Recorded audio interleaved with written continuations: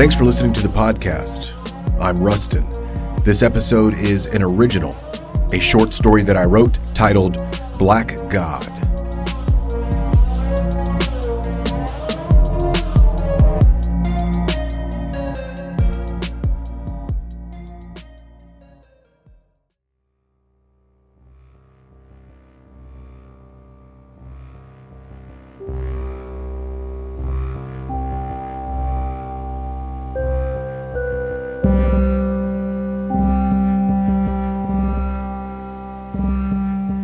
Jared lived in a high-rise loft, the cost of which hardly dented the trust fund his father set up for him with his banking fortune, which itself was hardly dented by his son's trust fund. An only child, Jared domiciled high above the city, further distanced from humanity than the 24 floors of his residence, and no closer to humanity after his 24 years of living. And this distance, this great height, only made it harder for him to make eye contact with the pizza delivery guy, or the Chinese food delivery guy, or the laundry service guy. Darting eyes, an awkward smirk, and two hands clutching the door when he would peel it back just enough to let them in, only to freeze while they dropped off their goods and then leave to his muffled thank you. Never the banker his father hoped he would become, and never the husband and father his mother hoped he would be, Jared used his Ivy League education in economics as a financial advisor for a clientele limited to those who had known him from high school or college and were somehow able to navigate the tumultuous social waters on which he sailed along in a gulf that was desolate and gray and wet. He communicated almost exclusively through email and text, hardly ever a face-to-face meeting because the thought of picking a place was enough to induce anxiety. In the case of an in-person meeting, it would be on a park bench or a train ride uptown, sitting side by side but not facing one another, and never a place with pesky waiters or baristas or bartenders to contend with. It was obscure, but the money he made for his clients made it worth it. As his dad would proselytize, our fortune is thanks to our generous God, as was the fortune that was his trust fund, and Jared assumed, as were the small fortunes he made for his clients. Jared had always thought his dad's faith was a haphazard dedication, a lean-to against an unacknowledged self-sustainability, a shelter from fear and uncertainty, or a platitude to pacify the persistent thought of money's temporal nature. Growing up, Jared sought to find his father's God by daring him to act. He would damn God, then look to the sky and wait. He would take the wine instead of the grape juice, then look to Christ on the cross. He would curse and fight and tell crude jokes and expect his father to come home disheveled and broken and crying over his lost fortunes. He even burned a Bible, truly expecting hellfire in whichever of God's mysterious ways that his mother spoke of, and still nothing. But his father preached faith and tithed generously, while Jared snuck books from the library about false religions and philosophy and fate and the afterlife as told by someone besides the author of life. He was not estranged from God, but curious and unquenched and wrestling with metaphysical hardships while his private school peers partied and procreated.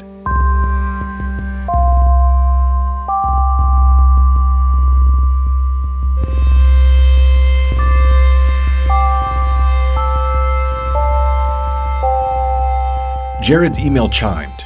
It was his client and former classmate, Bailey, from his international trade analysis class. She had recently lost her corporate finance job, and landing another proved to be more elusive than anticipated. So, she hoped to flourish in the stock market with some seed money and advice from the kid in class she remembered as quiet but mostly harmless, too stricken with his own obvious social anxiety to be a danger. In the rare face-to-face meetings they had wandering the aisles of a public library or driving in circles around the neighborhood, she found herself purging over her recently lost job, her apprehension about her career, and sometimes even slipping in subtle digs about her newlywed husband for what she perceived to be his lack of support. Through it all, Jared listened, almost robotically, maybe callously, but she found solace in it. Bailey's email was a link to a crowdfunding website with the message that read, "Please, if you can, anything helps. We trust that God will see us through. And whether you're able to give or not, please, be in prayer for us too." It was her newlywed husband, the one she sometimes grumbled over. Just a few nights ago, he was driving home in the rain, hydroplaned, and was struck by a truck, leaving him with severe damage to his brain. He faced the likelihood of never walking or talking again, the likelihood of wheelchair-accessible vans and round-the-clock care. And the only thing Bailey could do was ask for financial support and prayer. Over and over again, Jared scrolled through the pictures of the accident Bailey posted, trying to imagine the sound of it. He finished his slice of pizza and left the crust with the others on a plate by his keyboard, washed his hands, then went to bed.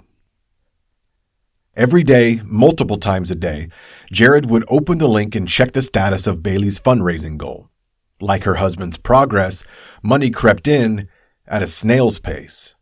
But Bailey continued to profess her faith in a God that would heal her husband, or at least provide the finances he needed to get the best care possible from only the very best hospitals. Jared never heard of her speak of her God until now, and he wanted to ask her what she thought her God was waiting on, or if she had looked to the sky and damned him, or burned a Bible, or made a command of him. Or maybe it was because she grumbled about her husband, and so now here he was, in pictures on her website, laying in a hospital bed stuck full of tubes. And so now here she was, sitting next to him, dumbstruck by the tunes of breathing machines and a chirping metronome keeping the pace of the frailty of life. After some time, Bailey texted Jared and said, "Sorry, I've been out. My husband is in the hospital after a very bad car accident. I sent you an email about it. I do need to get back in the stock market, though, so I will be in touch." Jared thought a while and reread her message again and again. He typed draft after draft before finally settling on, "I must have missed your email. I am sorry to hear that. Reach out when you want or are ready to do so." His finger hovered over the send button and, in rapid succession, he mashed it, then turned the phone over onto his desk and slid it away with the back of his hand like a robot moving product down an assembly line. It was 9:30, and she wasn't half past her goal, and Jared chewed his nails as it seemed that her God would be the last to console her. Yet she was still assured that he was the controller. He waited to hear her more desperate pleas for his recovery or their financial needs. And the pleas eventually came as donations slowed to a trickle. And the pleas became more desperate as the trickle became a drip. And the goal was as far away as Bailey's hope. What Jared truly waited for was her confession of contrition and frustration for being put in such a position. But who can ever be that honest when reality is impossible to face? And who has the courage to speak unfiltered, especially to someone who oversees our comings and goings, all the while knowing that the pent-up angst would only procreate within, birthing a multitude of sins that would then require a penitence, making most people wish instead for a sentence of eternal separation. It was incarceration in a maze with no end. Jared watched her work through it in amazement and then decided that he intended to be the God that never did send what she seemed to so earnestly pray for. Bailey's latest update sang his praises and sang of his faithfulness almost as poetically as the psalms she quoted. With one anonymous donation, the lofty goal was met and then some. "With the same heart that we sin from," she wrote, "we are also capable of deeds so great that they shun doubt and faithlessness, and make room in the heart for his irreplaceable gift of love." Into the early hours of the morning, Jared spent hours scouring through the thousands of other stories like Bailey's husband, stories of people soul-searching, asking, "Now what then?" But he was most intrigued by those reaching out to a God. Some would do so out of a virgin sense of distress or a brush with death or their first sense of smallness, and others out of a lifetime of faithfulness, inside wondering what kind of God would allow this, while on the outside being ever quick to dismiss any notion of doubt. And then he would give. He gave tens of thousands to the thief on his left, proclaiming faith in the face of death, and tens of thousands to those proclaiming great faith in the God of their faith. And they would all preach that their God's mercy had abound after they triple-checked the zeros and the anonymous donor's amount. He gave more in a few nights than most could count, and he reveled that in response they would all pronounce a newfound faith or evidence that their God had a place on earth and was doing great works. But after weeks of this, he found himself to be bored.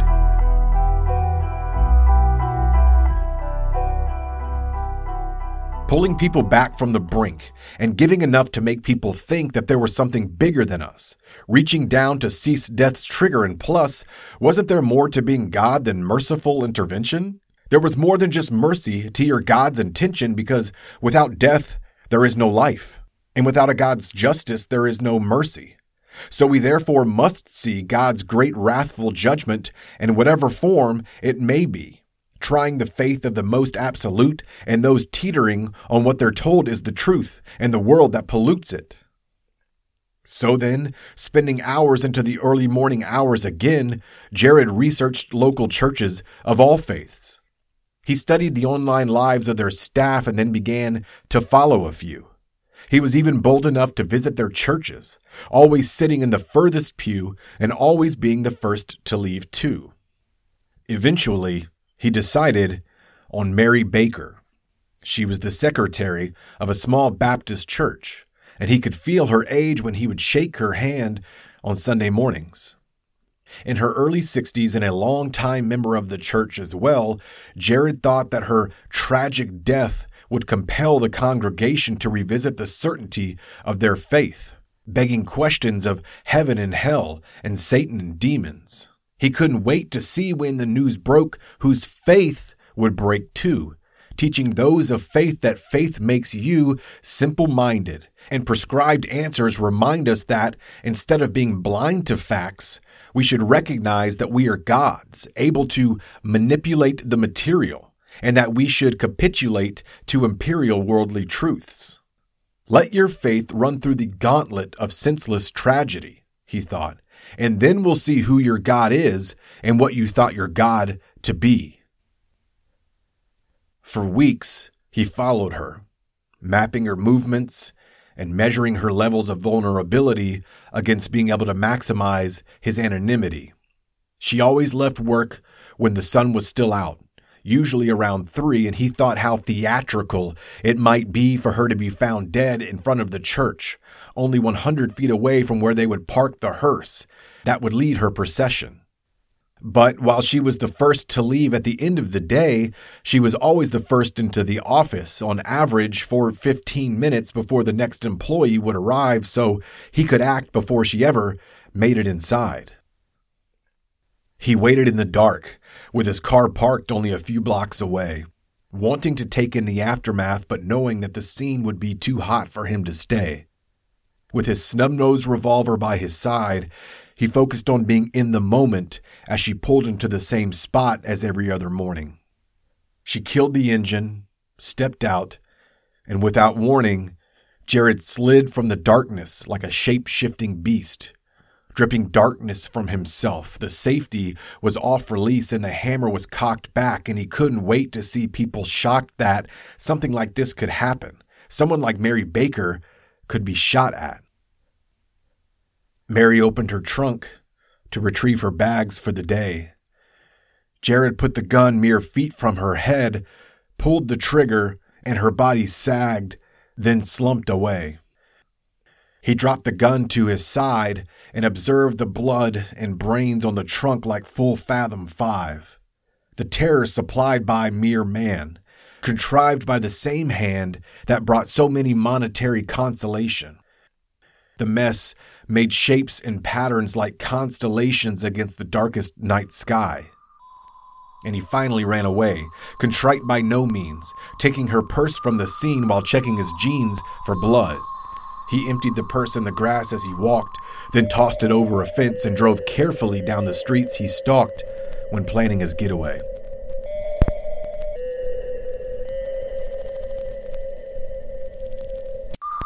In the days following, Jared monitored the news closely, printing articles of the coverage that mostly focused on Mary's faith and dedication to her church.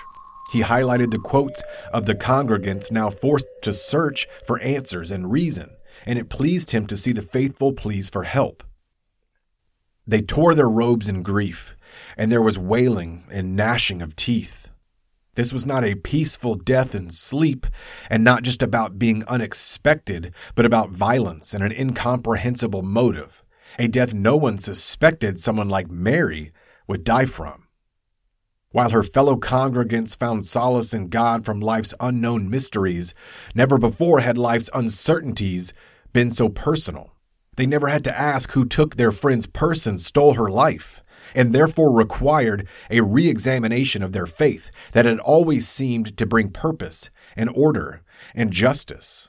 Jared knew that with faith, there was never a just is or just because any God who is really a God has reason for all that he does and doesn't allow a grain of sand or a falling leaf to run afoul from what he has set forth. And this made him wonder what he was sent for, or if he was sent at all. Or maybe that he was sent to call people home, or just as he suspected that he was all alone and completely owned his part of the world and could bring terror to disrupt false faith and to make people see fate was frail and malleable, that all sin and suffering was allowable and unstoppable. So he brought people to the realization that we as complex creations are just as pliable as our beliefs through the use of bullets and blood and gunpowder and steel. With his gun, he had the power to steal the solid rock and turn the land into shifting sand. The police said it looked like a robbery, but that they couldn't see why her purse was just scattered, and they suspected more sinister motives because the blood splatters on the trunk indicated a close-range, execution-style murder. But they were still clueless and no further along in their investigation when another body dropped. Through his internet browsing, he came along Mark Miller, the lead pastor of another local church, this time of the Methodist denomination. He followed Mark for weeks, trying to contemplate when he would strike. Mark went for a run every morning before heading into the office, taking the same route every time, never wavering off his routine. His stretch of run up North Street was the least populated, and it was early in his route, giving Jared time before his wife would ever report that he never made it home. Mark's morning came as Jared hid in the dark between the streetlights on North Street. There were long stretches of blackness between each, and the concrete underneath Mark's feet echoed out in the morning as he jogged along to the music in his headphones. He passed Jared, shrouded in darkness, and that's when he stepped out and squeezed the trigger, leaving Mark's head blown to pieces, and then his body shuddered and collapsed onto the sidewalk, lit by the streetlight. The orange glow lay over his body like his last sunrise, and as Jared stood over him, he surmised that the surprise from all who knew Mark would balk at the stark lines his murder would draw. His congregation would fiend for reason like an addict and withdraw. But all Jared ever saw was blind reasoning to tame the things we've never seen or heard, and simply taking the unseen at his word and to still serve despite the absurd violence and unrepentance. Jared thought that it was only relentless tragedy that would make people see that man is godly, and what we should let God be is a mere simple answer to a simple man's search for destiny. But for those questioning and seeking reasoning, Jared thought that the murder of the vocationally faithful and even those occasionally grateful to God when things worked out in their favor would allow all to see that God is not seen in our neighbor, but instead in mortal hands and mortal hearts, making stands and making the parts and pieces of our life our own, controlling and directing and taking credit for seeds sown.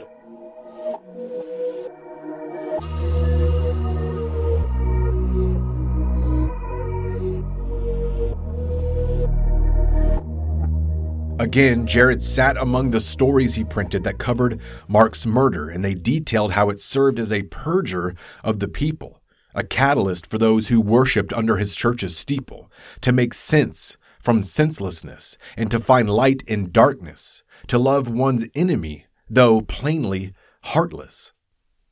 Mark's mourning family would painfully impress upon the church's members and believers across the city that God did not have his back turned when this happened. Or did he? Was it more comforting knowing that God saw it all, making orphans and a widow, waiting to see how those around Mark would find the window to this closed door? Twisting the screws of faith, knowing more than what he allows us or lets us in on. We find comfort in knowing that the night is always darkest before the dawn. And Jared thought he set this all in motion. With murder and money, he could steer the notions of belief and faith. Weeks passed, and police had no definitive motive and weren't even sure if the murders were connected. From his computer, Jared continued to monitor the aftermath, and just as he suspected, people remained so fraught with spiritual turmoil that they were perplexed when questioned how they remained faithful.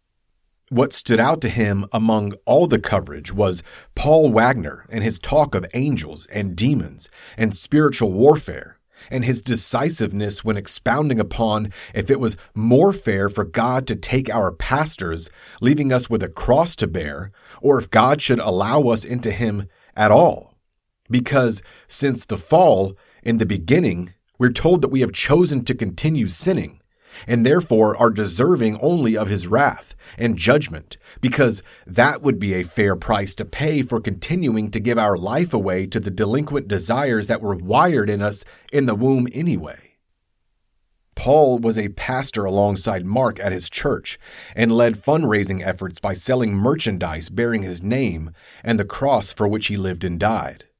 Jared watched him for weeks after every Sunday service and saw that he stored the proceeds inside a lockbox he would take home, then to the bank first thing in the morning. Jared thought he would make Jobs of Paul's people by taking more from them while they were still in mourning, and then continue to expect the faith of a child, faith like the ones who have yet to be defiled by what we perceive to be his silence and unanswered prayers and the lunacy of senseless death. And since his death on the cross, when we find ourselves lost in his silence, we are told that we are only the clay and not to question the potter, but instead should ponder where we were when he made the earth and the universe and the stars so far away, and that our treasures are hidden in jars of clay. We're told to focus on overcoming in him, and not answers or reason, but at the same time that for all things there is a season. On the Monday morning he chose for Paul, Jared waited in the shadows on the side of his home, revolver by his side, the chrome cool in his hand, and then he crouched from standing when he heard the front door open, then close. He had placed a trash can behind Paul's car, and when he heard him rolling it away, he arose from hiding, prowling along the side of the car, providing just enough concealment to sneak behind Paul as he returned and opened the driver's door. Jared stood and brought the gun up from his side just as the front door opened and his wife screamed in surprise to see the shadowy figure behind her husband. He squeezed the trigger and saw the frailty of our morality was unable to contend when the bullet ripped through skull and flesh and blood, and his body dropped into the fresh mud on the lawn. She screamed again, and Jared saw her holding the lockbox he had planned to steal in an effort to conceal his motives. He ducked away into the darkness, following the path he had previously chosen to escape unnoticed.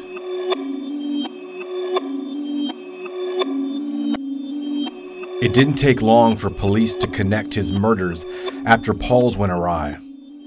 Jared watched all of the coverage, again highlighting articles that were now public outcries for there to be a stop to the murders and for church workers to be alert and vigilant.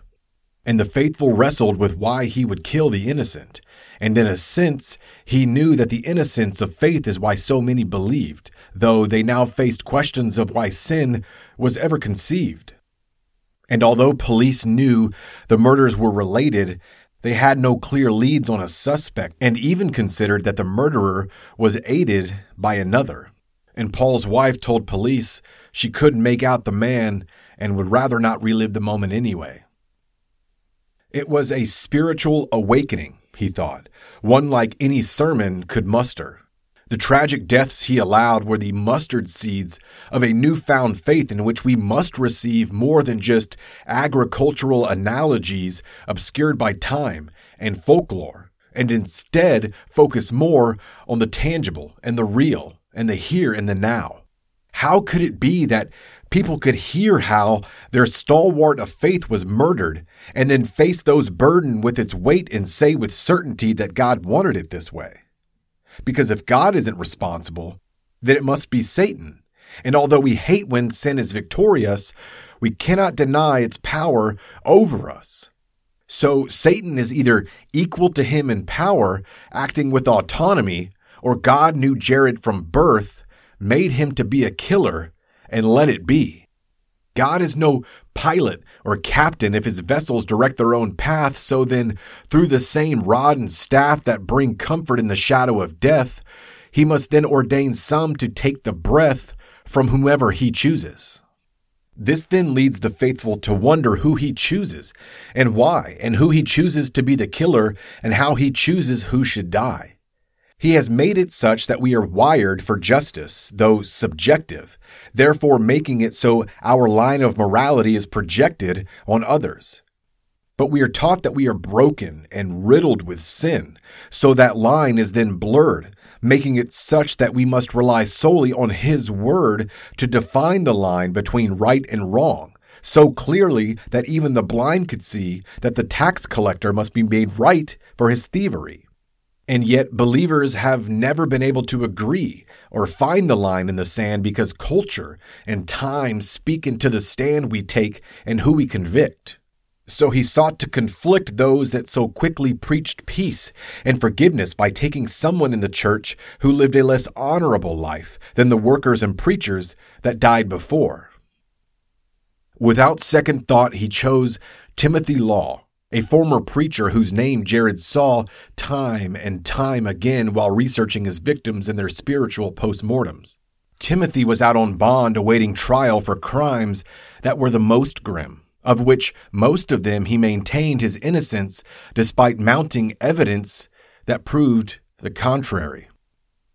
Timothy had sexually abused children in his care, then tried to bury their confessions by teaching them lessons in the godliness of God's teachers, and that their secrets were each their own, and that while God sat on his throne, he knew the secrets of our hearts. And God would know if parts of those secrets were to ever be spoken of. And so they would find themselves spiritually broken because God honors the secret keepers, but warns that those who share them find a place deeper in hell, so deep that it would dispel the kids' intuition to tell a trusted adult that their favorite pastor had raped them.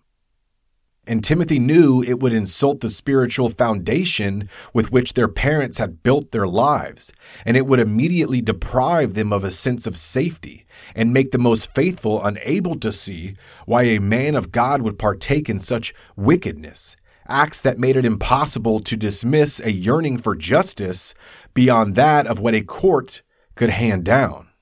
So he sought to be the one to confound those that taught that we are to allow God's vengeance in whatever form it may come, or that the courts belong to God and that we ought not stray from allowing Him to work in whatever way He chooses. Which also means that we aren't to question who He uses to execute His plan, even if that means using Jared to execute a man who took virginity from children, then filled them with the fear of the Lord and the fear of His sword by using His word to ensure they remained silent. And because they trusted Him, they allowed the violent abuse to continue, time after time, and His fear stole their voices, leaving them unable to find any refuge. But maybe our bloodlust is as much of a sickness as Timothy's proclivities, and that we all suffer from the same disease, though the symptoms look different in us all. Then since the fall, we are powerless to this sickness, leaving us to call after the one who both made this disease and has the cure for it. Though that same disease permeates our moralities, leaving us to mourn less, if at all, for the pedophile, all while preaching that, though they might be defiled, we should love our enemies. Despite that, our realities are such that we want to fight back against some sin, while others we allow in unchecked and build our lives around them, all while knowing they continue to infect us with that disease. He knew his next target, and like the others, Jared watched him for weeks, waiting for the optimal time to wreak the spiritual awakening upon those that considered themselves true believers. By killing Timothy, he would prove them to be deceivers of the faith instead of receivers of the grace that we should bestow on all others. Timothy checked the previous day's mail every morning under the cover of darkness, so as to not be seen, because he was obviously keen to the fact that the odds were stacked against him ever making it to trial. And he was going to make sure that the vile nature with which Timothy would die would satisfy those that sought his blood. On the morning he had chosen for Timothy, he took Timothy's mail and scattered it at the end of his porch, ready to close in when he stepped out to gather it. He made himself small in the darkness by the door as he had to fit himself inside of it. Timothy opened his door, took a few steps, then froze at the sight of the mail. By the length of his pause, it was obvious that he couldn't tell if something so out of the ordinary meant that he should go back inside, or, on the contrary, if there was a practical reason to explain why his mail was not in the box. He could hear Timothy breathe deeply as his thoughts raced. He could either retrace his steps back inside or quickly gather his mail, then go back and hide. Timothy pitter-pattered forward in a hurry, and just as he bent down, Jared's footsteps came in a flurry. Timothy stood up after gathering his mail, only to hear a gunshot, and then came a hail of brain matter and skull as his body became dull to the effects of gravity.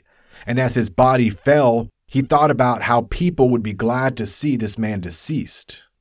Jared crowned himself the beast that God had chosen to execute his wrath as he sprinted away along his predetermined path to escape. Jared scoured articles for days after the murder, finding that there was much less spiritual fervor for the criminal that died, making him believe that we are no further than Adam and Eve, who chose to hide from God after listening to the serpent. He saw that the tears mourners had were spent on those whose sin wasn't made public and therefore never had man's morality inflict its judgment. And he knew that his followers struggled with accepting that Timothy was his son, an heir to the inheritance, so some taught that maybe Timothy was never truly a believer and instead was so wrought with sin that the Holy Spirit could have never been within him. He could feel the power pulsating through his hands, the trepidation in the air.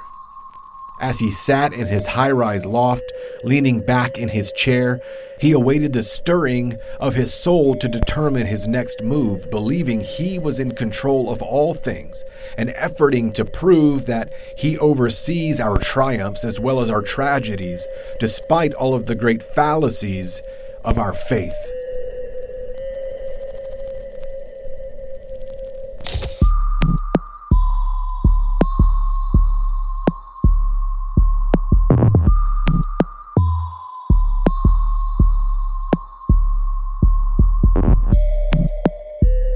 Thanks again for listening to the podcast. If you enjoyed it, please leave a 5-star rating and a review and share it. And don't forget to subscribe as well so you get updated when new episodes are posted. Also, make sure you check out the show notes for some helpful links, including one to my Patreon page where you can sign up to get early access to episodes, exclusive content, and more. So make sure you check out the show notes for that link.